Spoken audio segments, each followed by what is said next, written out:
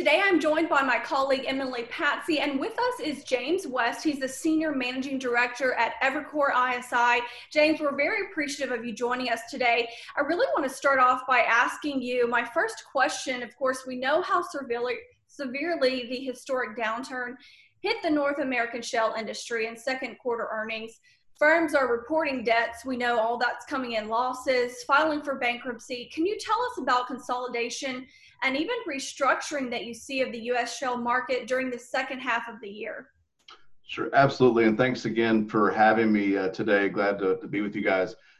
This has definitely been the most severe downturn, particularly for North America, that we've probably ever seen. We have rig counts, hitting levels that have been not seen in hundreds of years, and frac counts that basically went to zero during the month of probably April and May in the U.S. And so it's been very financially difficult and distressed. We've seen a number of companies already file for bankruptcy protection. More are on the way, so we'll see more of that. And M&A has started to pick up. So you saw a deal announced this morning with Chevron buying Noble. We would expect to see more of those. I think what we're going to see, though, is a staged type of M&A process. So there'll be the restructurings first, most likely. So companies that probably can't survive, that have too much debt, will go in and de-lever via restructuring, and then likely be bought either during the bankruptcy process when the leverage is gone, or be bought after the bankruptcy process. So if you're a buyer, you have a good balance sheet right now, there's no reason to take on a company that's levered that you know is going to be forced to de-lever through a restructuring. So you probably wait it out a few more months and see how things play out, and then the M&A cycle picks up in earnest. Tight oil investments have been under scrutiny in recent years, heavily by investors for not generating free cash flow and returns. Going forward, what will be an acceptable minimum rate of return for tight oil investment for Shell to continue? Sure. So I think at minimum, you have to earn your cost of capital. So let's assume an average cost of capital of 10%. You need to earn a return that's above your cost of capital, whether return on invested capital or return on capital employed above 10% at a minimum to create value. And this industry has proven an inability to do that, particularly in tight oil, particularly in U.S. shale. So back in 2016, we came out with the pledge for the oil industry. We came out in 2019 with the pledge for the oilfield service industry. Both of these were meant to change corporate governance to drive decision-making that would lead to those higher returns. And we're slowly getting there. Companies are changing the way executives are paid. It's slow, but it's steady. And as that continues, we think that there'll be less focus on growth or production growth for E&Ps or just growth in kind of earnings for oilfield service companies, but more of a higher returns on the capital that these companies are employing. With rig counts falling to record lows, especially after a lot of oil and gas producers and operators started to announce curtailments and shutting wells when oil prices or WTI fell below $0 per barrel. When could U.S. oil players move back into growth mode from where they are now? So I think that this year budgets are mostly baked. So I don't really see a lot of growth this year. We'll see some uptick in activity in the third quarter. We've already bounced off the bottom in terms of well completions. I wouldn't expect the rig count to do a whole lot, but the frac count probably goes up. And we may have doubled off a very low bottom already, and that'll continue throughout the third quarter. We'll probably see some budget exhaustion in the fourth quarter, but by the end of this year, we'll likely be becoming much more constructive on oil prices and have a better view for 21 and 22. And so 21, we think, starts a year of modest growth in the U.S.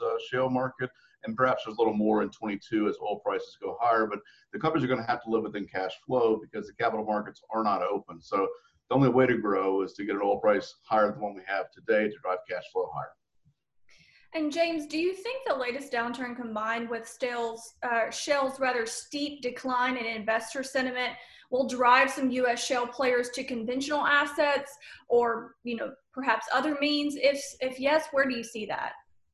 I think it will. I think that you're going to see some companies look for better investments abroad to refocus their capital spending, particularly in some of the offshore developments. So if you're, let's take a Hess, for example, and you've got Guyana, which you're working on with Exxon, well, maybe more capital there because the returns are much higher than the capital you're putting into shale. So some portfolio shifting. So I wouldn't be surprised to see some companies that really drove into shale and sold off some international and offshore assets go back into the international markets, go back into the offshore arena. We think on the other side of this, U.S. shale is smaller.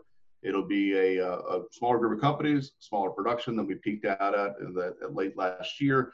And then we do think that the incremental barrels that are going to be needed for demand growth over time will come from international markets rather than the shale market. Thanks, James. As a follow-up to that, do you see Chevron still with Noble this morning? Any way of that where they did get assets in the Permian and DJ Basin and Eagle Ford, but they're also getting a position in the Eastern Mediterranean Sea. Do you see that as part of that turning away or just growing their assets internationally more so than Shell? I think that Chevron already has a very good position in shale. It's a 100-year-old position. They quite frankly dusted off some acreage maps and said, "Wait, we've got all this shale. Look at this. So we're going to drill it." So they've got a good position in U.S. shale, and it's been a legacy position for them. I think what they were really after here was probably the world-class gas assets in the Eastern Mediterranean.